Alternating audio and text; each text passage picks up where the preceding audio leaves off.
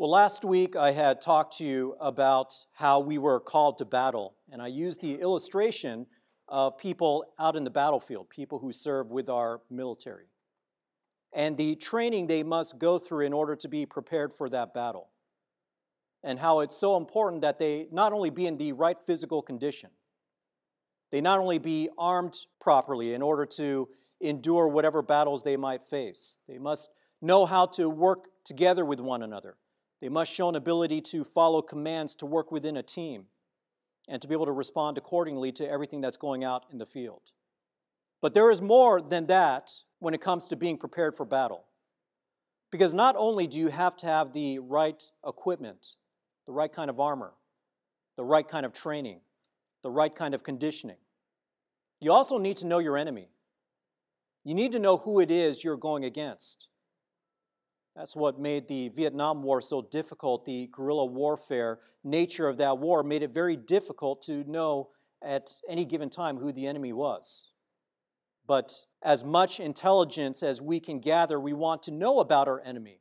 We want to understand what is their methods of attack, where they might be located, the telltale signs of how we know they might be near, and how to respond to the attacks when they do come.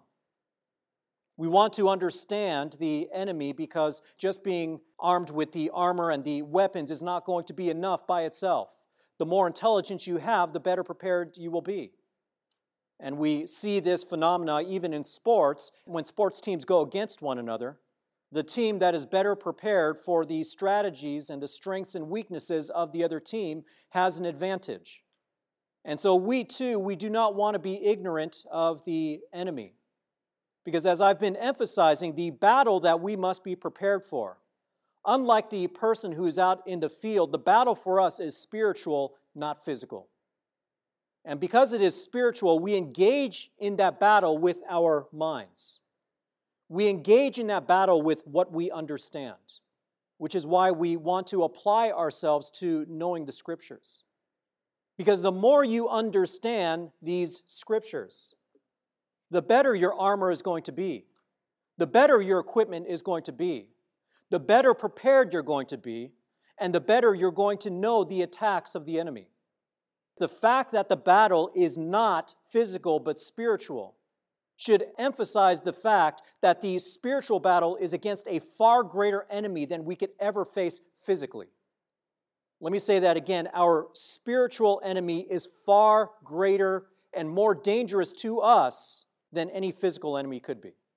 But we have great protection. We have great protection through the Word of God. And so we trust upon the Word of God. We apply ourselves to the Word of God. We study the Word of God. We grow in the Word of God. And we trust in the strength of the Lord to help protect us in battle.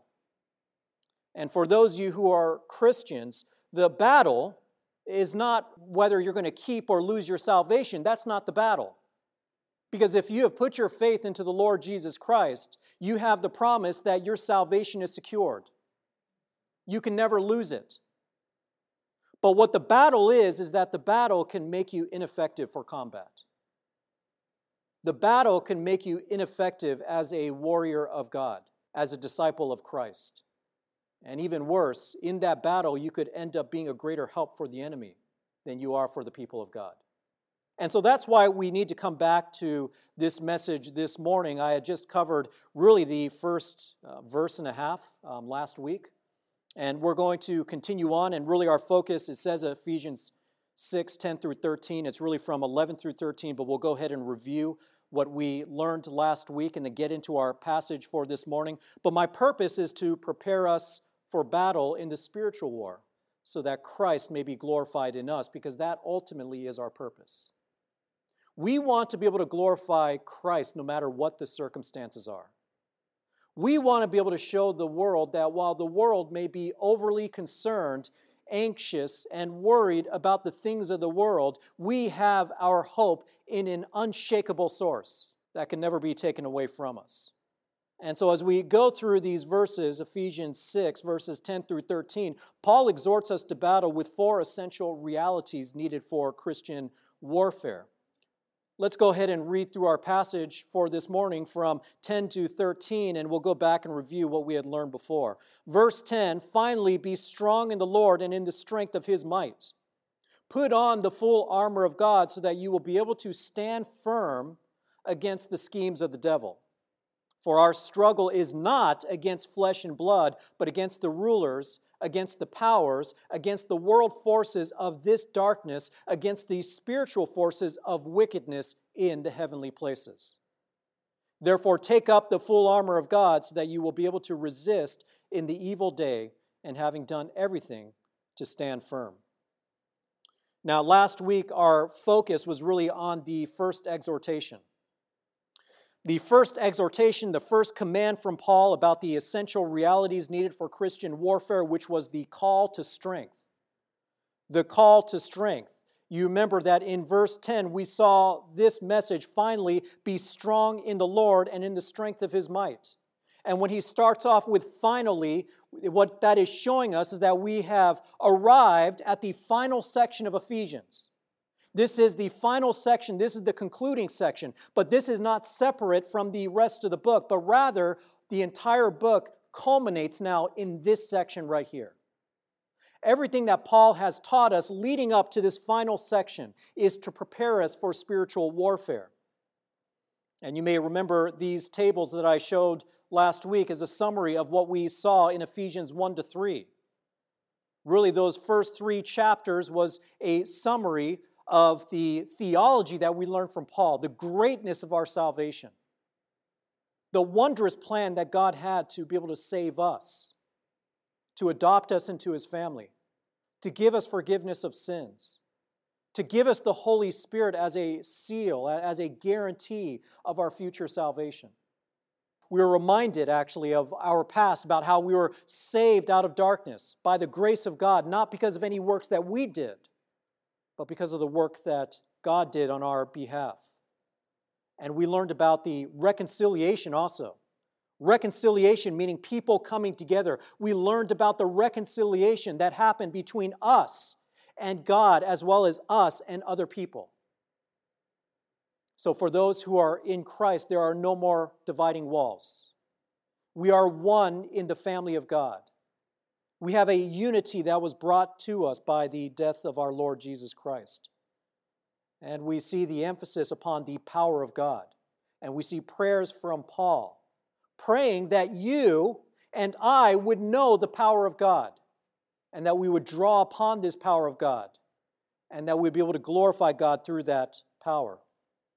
And then the last 3 chapters, from Ephesians chapters 4 through 6, is where we have the application. And the central command at the start of chapter 4 was for all of us as believers. Paul wants us to walk in a manner worthy of the calling by which we have been called. In other words, you have been called to salvation. Now you are to walk in a manner that's worthy of that salvation. You want to glorify God to the world. And this is not an unreasonable request, because we have been given eternal life. And so we not only are called to walk in a manner worthy of the calling, but we saw that followed up with walk no longer like the Gentiles. There was a way that we once walked before salvation, and now there is a way that we are called to walk once we have been saved. We are called to also walk in love in chapter 5. Walk in love with the emphasis upon purity of our walk. Purity, freed from immorality. And we're to walk as children of light, because we remember that Jesus Christ, when he came into the world as light. Light shining into darkness. Meaning that what was not previously known has now been revealed. The gospel provided light into our lives, helped us to see the truth, helped us to see our need for the Lord Jesus Christ. And now we, as children of light, we are also to walk in that same light. And we are to bring light to others. We are to help other people to hear and understand the gospel, that they may be saved if they repent. And then we saw halfway down in chapter 5 to walk in wisdom. And wisdom, once again, emphasizes the mind. It emphasizes our understanding, our application of what we understand in the Bible, our application of what is true. And the fruit of that wisdom is good relationships, good behavior. It's going to be Spirit-led conduct and relationships. We're going to be singing thanksgiving and psalms and hymns and spiritual psalm, making melody with our heart to the Lord. But also we're going to see it in our relationships with one another, husbands and wives, parents and children, masters and slaves, or the modern equivalent maybe would be employers, employees.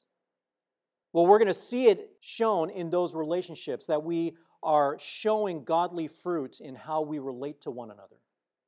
And that brings us to this final section, which is to stand firm in the armor of God. So when we go back to chapter 6, verse 10, finally be strong in the Lord and in the strength of His might.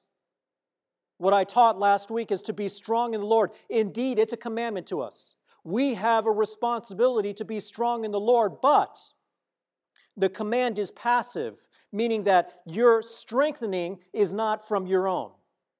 You are to be strengthened in the Lord, which means that you're to be strengthened by God. The more you walk with God, the more you understand God, the more you understand His word, His will, His plan, His purpose, the more you will be strengthened in the Lord. And you're not only strengthened in the Lord, but it also says, and in the strength of His might. And Paul here used 3 different power words to emphasize the power of the Lord that is made available to you and to me. And that led us into the second section, which was the method of preparation. The method of preparation. What does it mean to be strengthened by the Lord? Well, what it means is in verse 11 is to put on the full armor of God. To put on the full armor of God. And the full armor in those times often referred to what a foot soldier would put on. The people who are on the front line. The people who are most likely to see both hand-to-hand combat as well as have to protect themselves from people who are shooting arrows from a distance. This is the all-encompassing armor to protect us from the attacks. So we are to put on the armor of God, and then that led us to the third section, and this is where we left off, which was the purpose of the armor. The purpose of the armor. You see, it's one thing to say, yeah, the armor is supposed to protect us. Yes, the armor is to protect you. But it's to protect you in a very specific way. You see, the armor in verse 11 is so that you will be able to stand firm. And I mentioned this at the end of last week, the idea of standing firm. It's a defensive position. It's this idea that you are immovable. You are going to stand your ground. So you're called to stand firm. And we saw many passages with a similar command to stand firm. We saw it in 1 Corinthians 16:13. Be on the alert, stand firm in the faith, act like men, be strong. And if there was ever a biblical call for manhood, that is it right there. Within the church, everyone is called to stand firm, but the men are counted upon to rise up and protect the interests of the church. Stand firm in the faith, act like men, be strong. And Galatians 5:1 says it was freedom that Christ set us free, therefore keep standing firm and do not be subject again to a yoke of slavery. And in that case, Paul is exhorting the Galatians to stand firm in the truth of the gospel and do not believe in false gospels, which end up yielding them back to the yoke of slavery. Stand firm, we see it in Philippians. It's the first commandment that you find in the book of Philippians.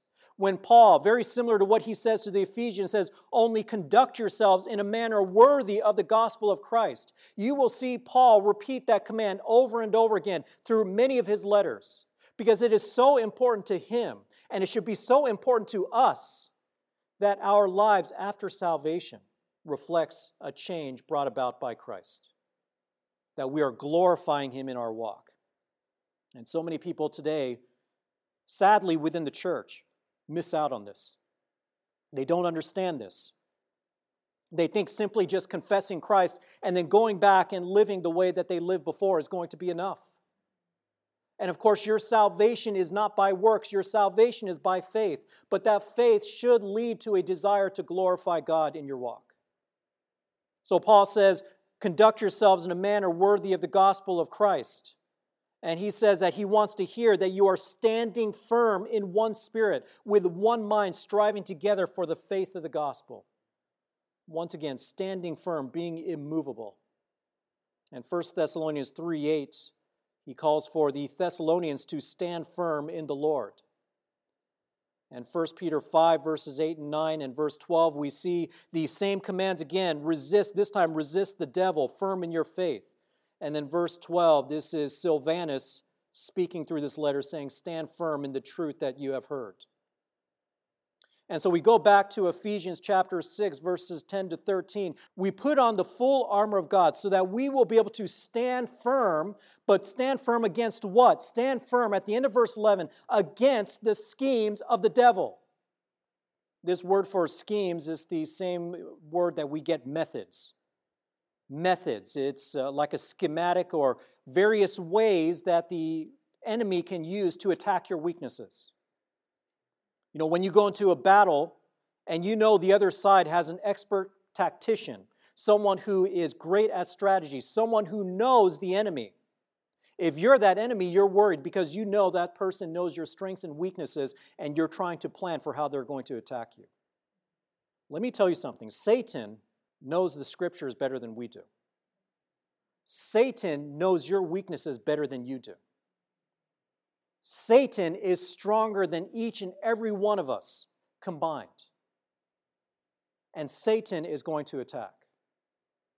And so we put on the full armor so that we can stand firm against these schemes, because Satan, in his intelligence, in his understanding, even in the wisdom that he has, he knows how to attack you better than you would even know how to attack yourself.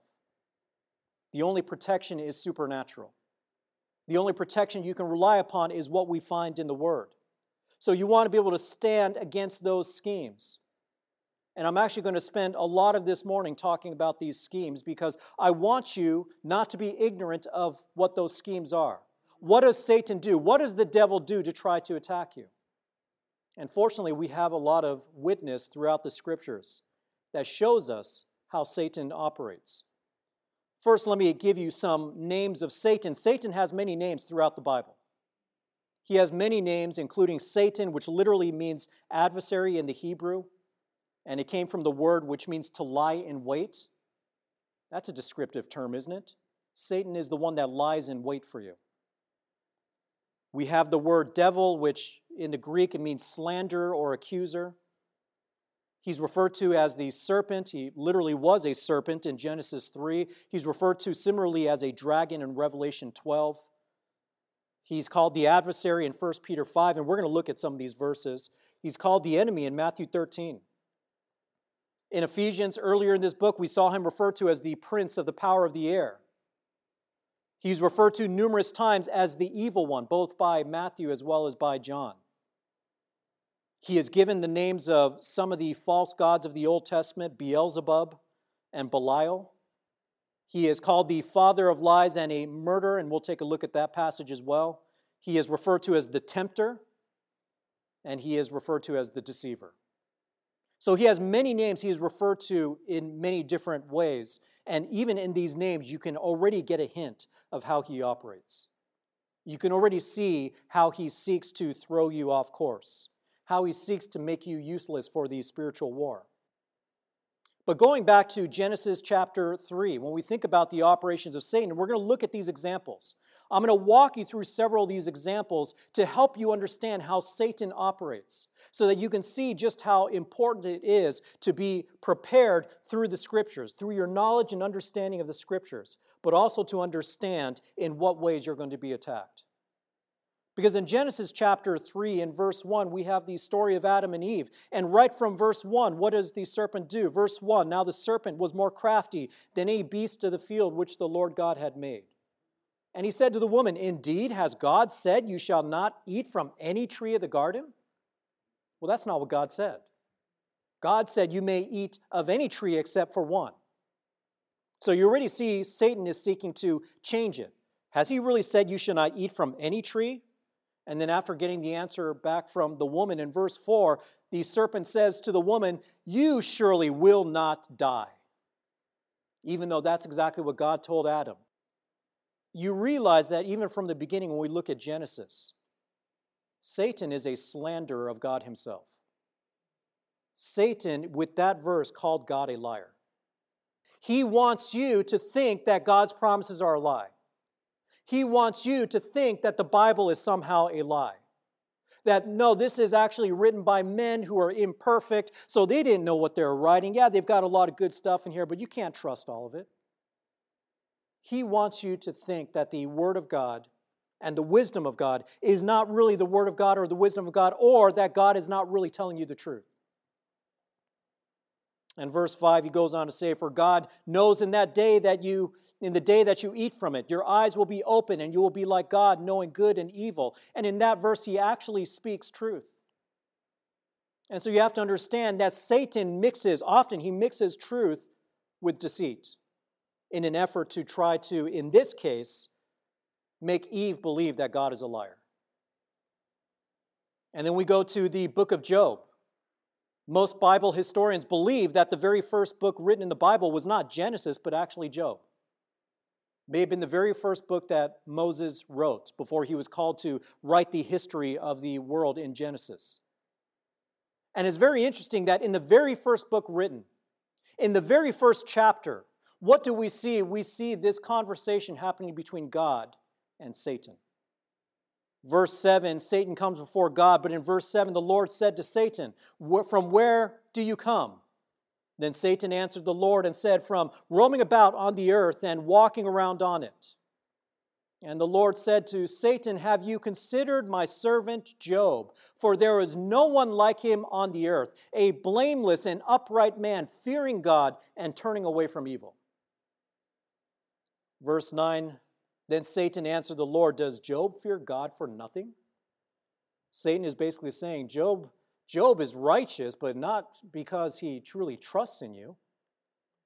He goes on to say in verse 10, "Have you not made a hedge around him, and the house and all that he has on every side? You have blessed the work of his hands, and his possessions have increased in the land." But here's the challenge from Satan. "Put forth your hand now, touch all that he has, and he will surely curse you to your face." Satan is telling God, there's no loyalty with the people that you call righteous. They will curse you just as I curse you. And so then verse 12, then the Lord said to Satan, "Behold, all that he has is in your power, only do not put your hand on him." So Satan departed from the presence of the Lord. And what happens after that for the rest of chapter 1? Satan takes away Job's donkeys, his sheep, his camels, his servants, and his children. And then in chapter 2, we have another conversation.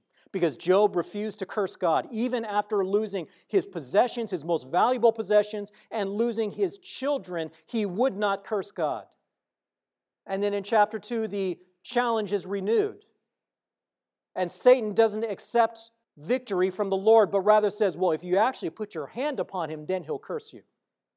And so the rest of the book of Job is about that challenge. Is Job going to curse God? And you know what's amazing when we think about that story? Job, we know a lot more about Job's situation than Job did at that time. We know about this conversation that happened between God and Satan. Job didn't know that. Job didn't know this conversation. He didn't know what God had said about him. He didn't know the reason why he was being afflicted. And in all of the book of Job, he was just wanting to have his day in court, to be able to stand before God and say, "Why, God? Why am I receiving all this affliction?" He did not know, as we know in looking at this book, that it was actually because he was righteous.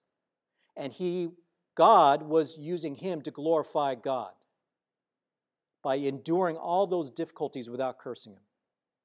Satan, his scheme was to make Job curse God. Similarly, he wants us to be able to do the same. He wants to bring trials into your life that's going to make you curse God.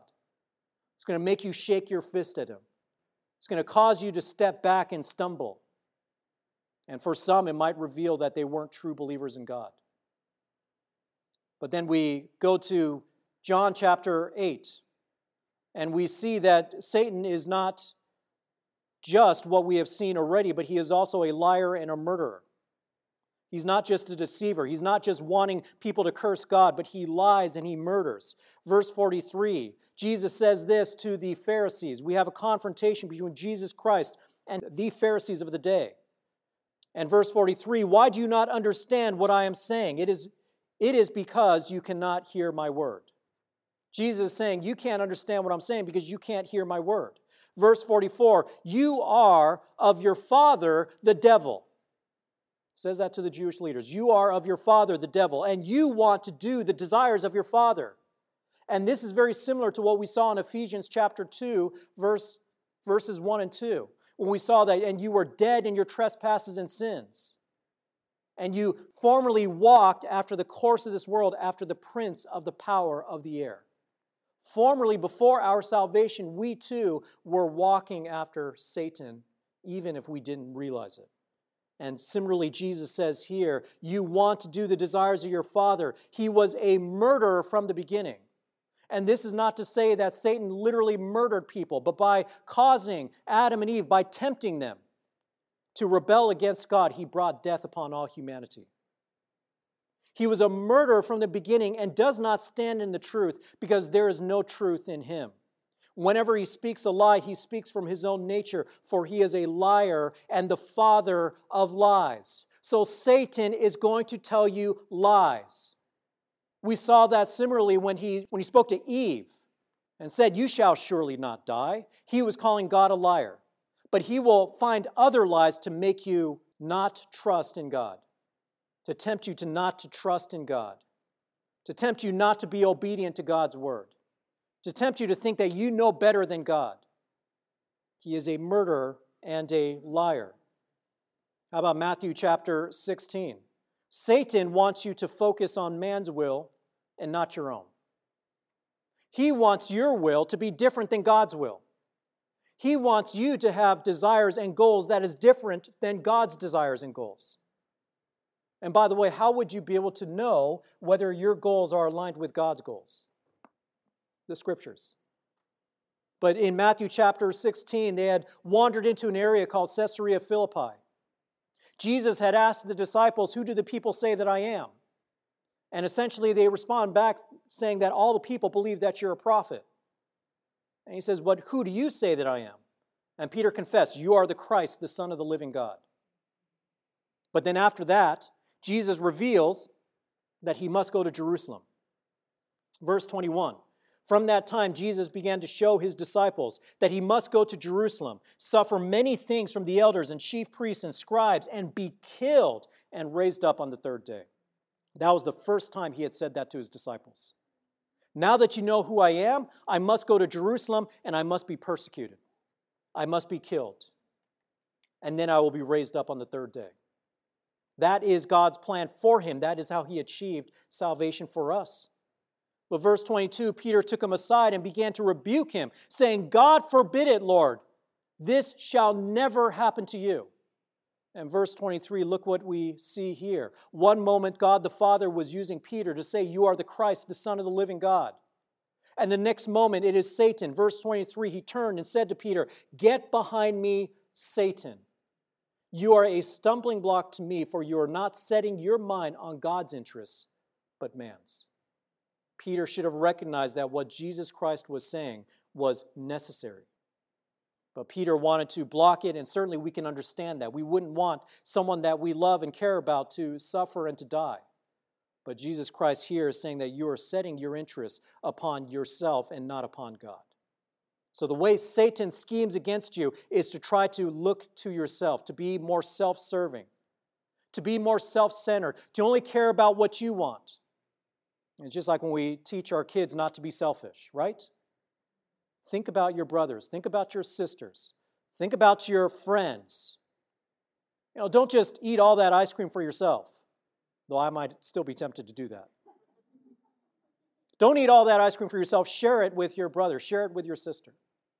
Don't be so self-absorbed, but think about other people first. Think about their needs. If you have some food and someone is hungrier, why not give your food to that person who's hungrier? So we try to teach our children to be selfless because we understand that this is a virtue. But even more important is not that we are simply just to be selfless, but that we are to think in terms of what God wants. We are not to set our interests upon what we want, but what God wants. You want to know another scheme is unforgiveness. You know, we are called to forgive one another. We are called to forgive one another when we have been wronged. Of course, the other person is called to ask for forgiveness as well. But even if you don't have that person coming to you asking for forgiveness, you should always have a heart of forgiveness. And so we see in 2 Corinthians chapter 2, verses 10 and 11, what's happening in this chapter is Paul is talking about some individual, and we don't have a whole lot of details. There was some individual who had wronged Paul and the church. And this individual had apparently come back and repented. He had asked for forgiveness. And so Paul here is calling for the church to forgive him. Verse 10, he says, "But one whom you forgive anything, I forgive also. And indeed, what I have forgiven, if I have forgiven anything, I did it for your sakes in the presence of Christ." So in other words, if you forgive someone, I'm going to forgive that person. And if I forgive that person, I do it for your sake in the presence of Christ. But he gives us the purpose in verse 11, so that no advantage would be taken of us by Satan. For we are not ignorant of his schemes. Did you know that when you don't forgive someone, when you continue to hold a grudge, you are actually falling trap into one of the schemes of Satan? He wants you to withhold forgiveness. He wants you to allow that unwillingness to forgive to turn into bitterness, anger, lack of joy and peace in your life. Satan wants you to behave in a way that no longer glorifies what Jesus Christ did for us. If God in human flesh was willing to die on the cross to die for our sins that we deserve to pay for ourselves, if he was willing to take our sins away, then we should be willing to take the sins of other people away and forgive them. But unforgiveness, when you do that, you are turning into a tool of Satan much more than you are a tool of the Lord. How about anger? It's not just unforgiveness, but also anger. And we saw this in Ephesians. Ephesians chapter 4, verses 26 and 27. Paul says, "Be angry and yet do not sin. Do not let the sun go down on your anger." And certainly we see a lot of unrighteousness in this world that may cause righteous indignation in us. We might see God dishonored. We might see the abortion industry continue to grow. And it is right to be angry about that, but don't let that anger turn into sinful action. Don't let that anger consume you. And verse 27 says, "And do not give the devil an opportunity." Because the idea of those two verses is that if you give yourself into your anger, if you are controlled by your anger, if you allow your anger to lead to sin, you have given the devil an opportunity. An opportunity for what? An opportunity to make you useless, to take you off the battlefield, or even worse, to make you a tool for him. So Satan's schemes includes anger. But it's not just anger, it's also anxiety. Now this one's a hard one, especially during this time. I get it. I get it. And the reason why the scriptures speak to us so often about anxiety is because it is so easy to be tempted to it. It is so easy to feel it. It is so easy to feel helpless by it, and especially when we have felt like we have lost control of a situation. When we don't know what's coming, and especially during these times when people are out of a job, they're not sure how they're going to make ends meet. They're not sure where they're going to get the money for this month's rent or to feed their children. They're worried about what's going to happen in this world. I saw someone mention that this lady's grandmother, who had lived through the previous era when people were trying to bring Marxism into this country, who had seen the wars that were fought in order to protect the freedoms of this country. This grandmother is actually concerned because she sees Marxism coming back. She sees the things that she thought were defeated 30 years ago making a comeback, and she's worried. But worry can lead us to anxiety, and anxiety takes our focus off of God. Anxiety tempts us not to trust in God's promises. Anxiety makes us worried more about the here and now, worried more about our own comforts, our own feelings, our own circumstances, rather than focusing on what God may be doing through those circumstances. And so in 1 Peter chapter 5, verse 6, we see, therefore humble yourselves under the mighty hand of God that he may exalt you at the proper time. That's an important commandment. Humble yourself under the mighty hand of God. And in this case, Peter is talking to a generation of Christians who are being persecuted by Nero. They're being persecuted, or they're worried about persecution coming to them. And Peter is telling them, humble yourself under the mighty hand of God, because ultimately it's God the one that's pressing you down right now. And there will come a proper time that he will exalt you. But verse 7, we read this, casting all your anxiety on him. On who? On God. And that word for casting is like taking something and throwing it. You cast your anxiety on him. And how do you do that? Do that in prayer. You get down on your knees and you pray to God. You go to the scriptures, you remind yourself of God's promises. You remind yourself of God's truth. You remind yourself of great scriptures like Romans 8:28 that says, for God causes all things to come together for good, for those who are called according to God's purpose and those who love him. You remind yourself of the great sovereignty of God that has held up through all of history and will hold up all the way to the end when we're called into his presence. You remind yourself, just like Joseph in the book of Genesis, when he was sold into slavery, when he was falsely accused, when he was sent into prison and had to be there for 2 years.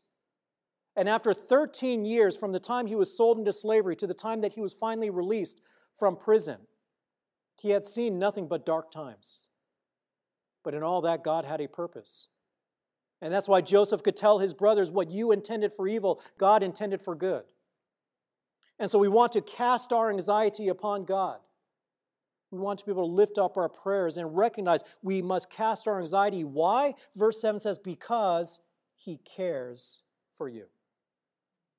Do you realize the reason why we want to go to prayer before God, the reason why we want to cast our anxieties upon him, is because of his love for us.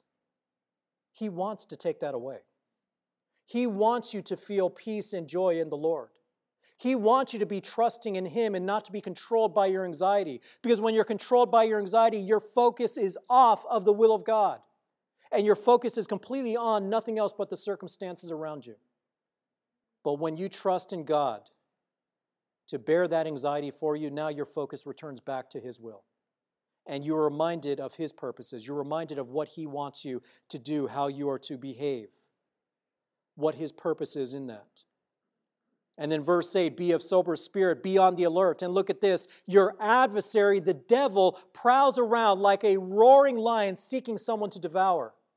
When we give into anxiety, when we are controlled by that anxiety, when we have fear that's gripping us, when we are focused on nothing else except the circumstances around us, we are now open to Satan to devour us, once again making us useless for God's purposes.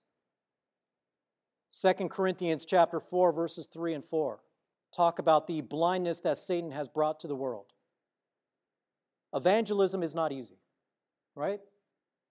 Sharing the gospel can be hard because a lot of people don't respond to it. We see that especially in a lot of our families. A lot of our unbelieving families. For Alice and I, we're the only believers in each of our families. We have shared the gospel with both parents and extended families. They have not responded, and it's hard. In one case, I was asked not to share it anymore. In another case, we get cold shoulders. We get no response. We get responses that say, just leave me alone to just do what I want to do. I don't want to hear about this. We got to remember that the reason why that is, it's not because we're not clever enough. It's not because we're not persuasive enough. It's not because we haven't thought of some method to make people accept Jesus Christ. But it's because the darkness over their eyes that prevents them from seeing the truth is a darkness that's actually brought about by Satan. It's a darkness that's brought about by their own sinfulness as well. Verse 3, Paul says, even if our gospel is veiled, it is veiled to those who are perishing. So in other words, even though the truth of the gospel, it's veiled, it's covered. It's specifically covered to those who are dying. In other words, those who are rejecting the truth. And verse 4, in whose case the God of this world, and that is Satan, the God of this world has blinded the minds of the unbelieving so that they might not see the light of the gospel of the glory of Christ, who is the image of God. So evangelism is also part of that spiritual battle. And Satan's scheme is to try to keep as many unbelievers in unbelief. And so you got to realize that when people respond to the gospel, it's not going to be because of your cleverness. It's going to be because God has supernaturally lifted that darkness. Because we are not more powerful than Satan, but God is. And His word is. His gospel is. And so you continue sharing it and you trust God for those results. Later in 2 Corinthians chapter 11, we also see that Satan brings false gospels. He brings lies. He brings deceit. 2 Corinthians chapter 11, verse 3 and 4, Paul says this, "But I am afraid that as the serpent deceived Eve by his craftiness, your minds will be led astray from the simplicity and the purity of devotion to Christ." You know, the gospel is such a simple message. It really is. There's no works on our part. It's all a work of Christ, and we just need to believe. And for many people, they can't grasp that. They can't accept that. There must be something more. And that's why you have cults. You have people like Jehovah's Witnesses, Mormons. You have other cults. You have false religions that try to make salvation a matter of our works. But there is no such thing in Scripture. It's only by faith. But this is the work of Satan, trying to make you think that the gospel is other than just the simplicity of believing in Christ. And sometimes even in our effort to try to include more people in salvation. Oh yeah, you know what? Yeah, they may have a false gospel, but I know they're saved. I know their hearts. I've been overseas and I've met people that don't know Jesus Christ. They're good people. I know their heart. They're going to be saved. There's going to be multiple paths to salvation. Beloved, the moment we start to include other people who do not know or have not accepted the gospel, you are being tempted to be led astray from the simplicity and the purity of devotion to Christ. Verse 4, "For if one comes and preaches another Christ, whom we have not preached, or you receive a different spirit which you have not received, or a different gospel which you have not accepted, you bear this beautifully." Paul was rebuking that there were these false apostles bringing false gospels that they were listening to and believing in. And then later in that chapter, Paul says this, "No wonder, for even Satan disguises himself as an angel of light." You know what this tells me? When we see that Satan disguises himself as an angel of light, it tells me that Satan is not masquerading in some silly outfit with a pitchfork.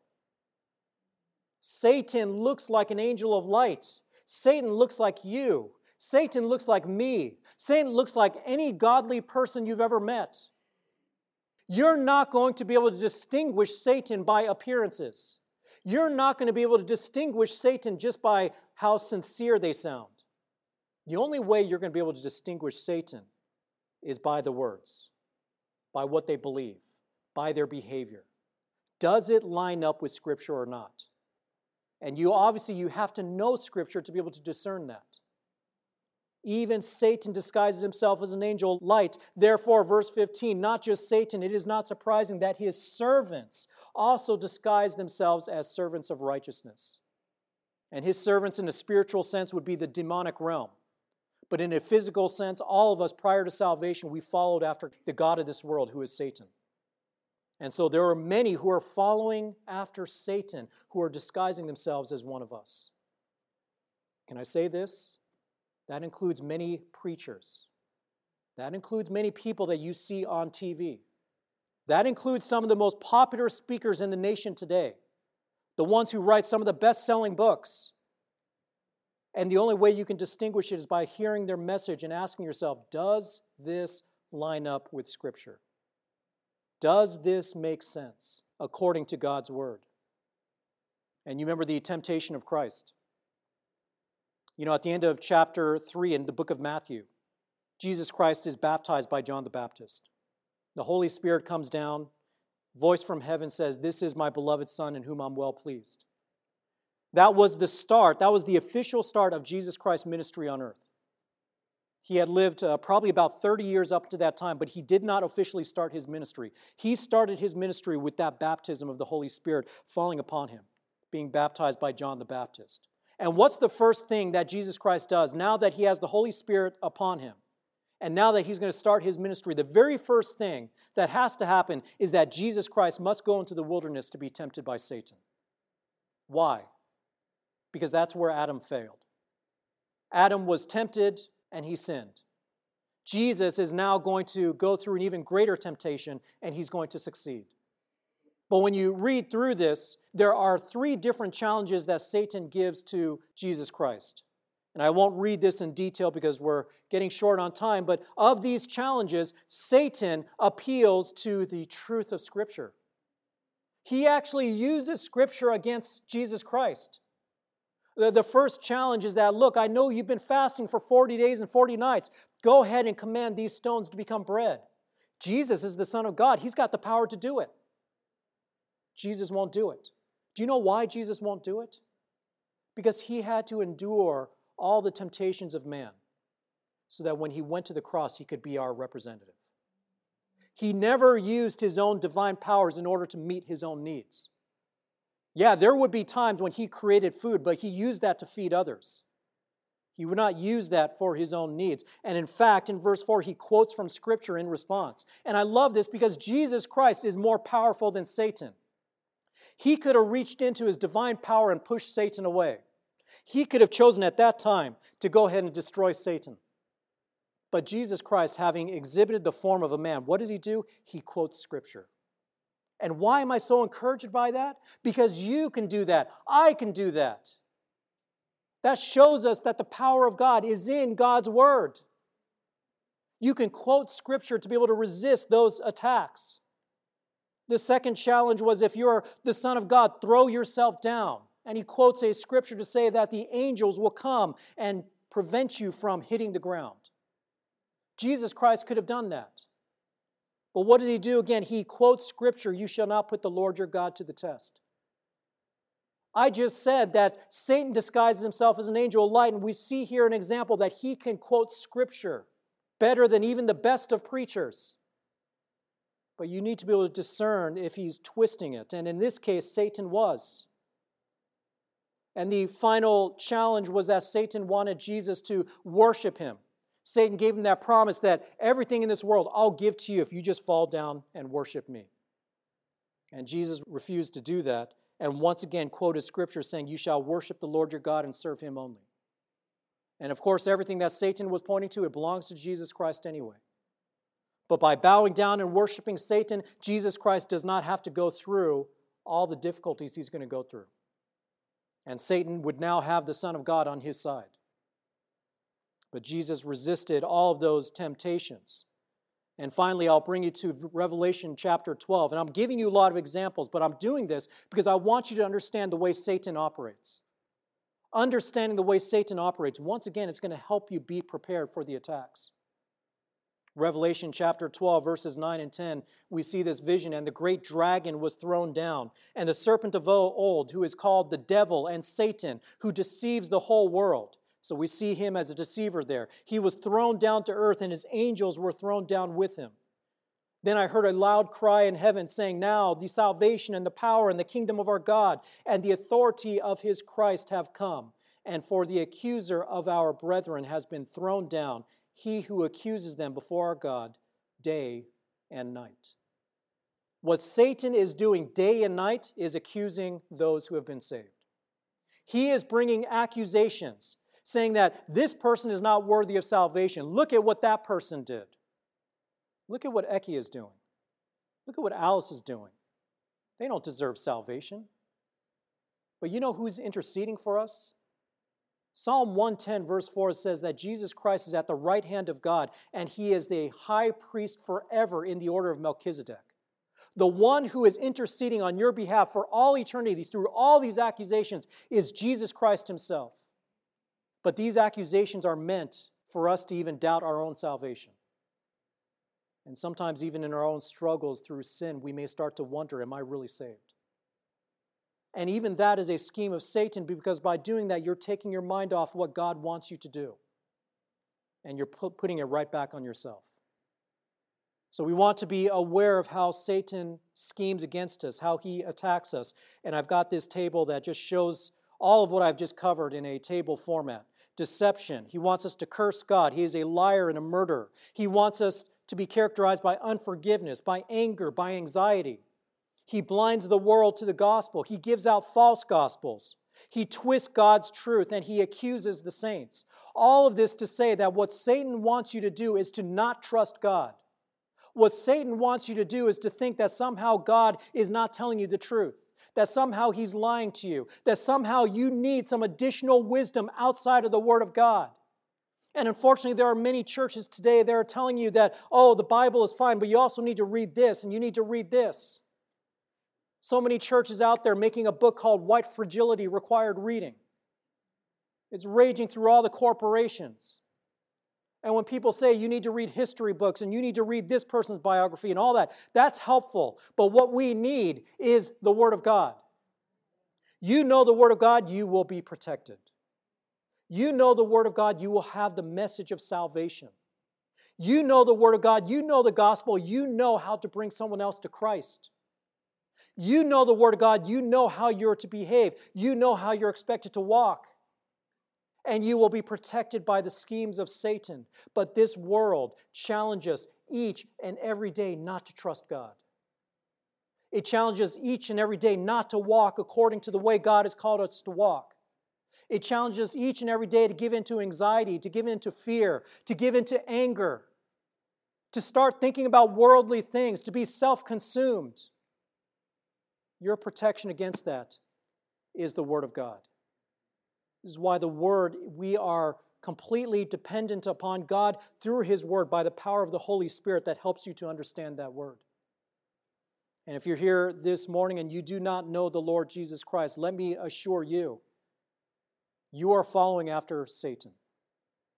And the call from the Bible is to recognize that you are a sinner, that you will stand in judgment before a holy God.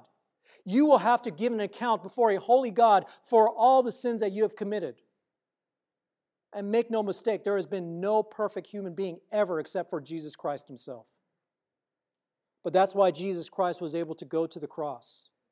And He was able to die, though He did not deserve it. He died in order to pay for the sins of those who would repent and follow after Him.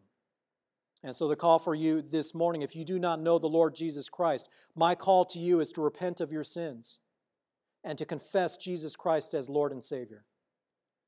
To make that commitment to follow after Him, because it's not your works that will make you righteous before God. It is the work of our Lord Jesus Christ that makes you righteous.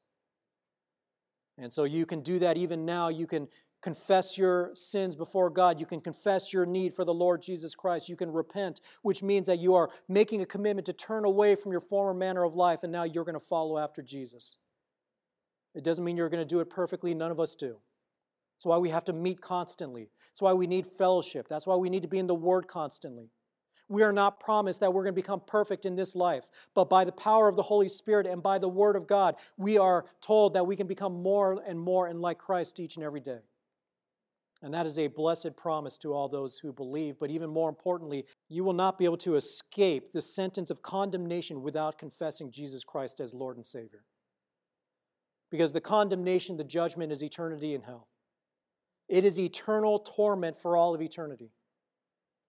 But the promise of salvation is that we have eternal life in the presence of God and the presence of all of His saints.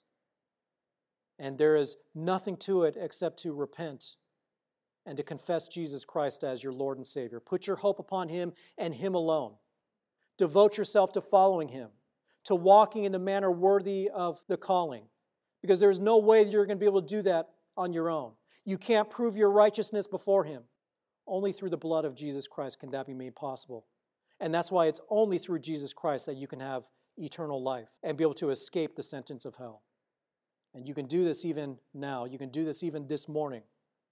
And if you have any questions, you can always come to us at the church. You can call us. You can send us an email, a message, call into the office, drop by the office. We'd be happy to talk to you about your spiritual condition.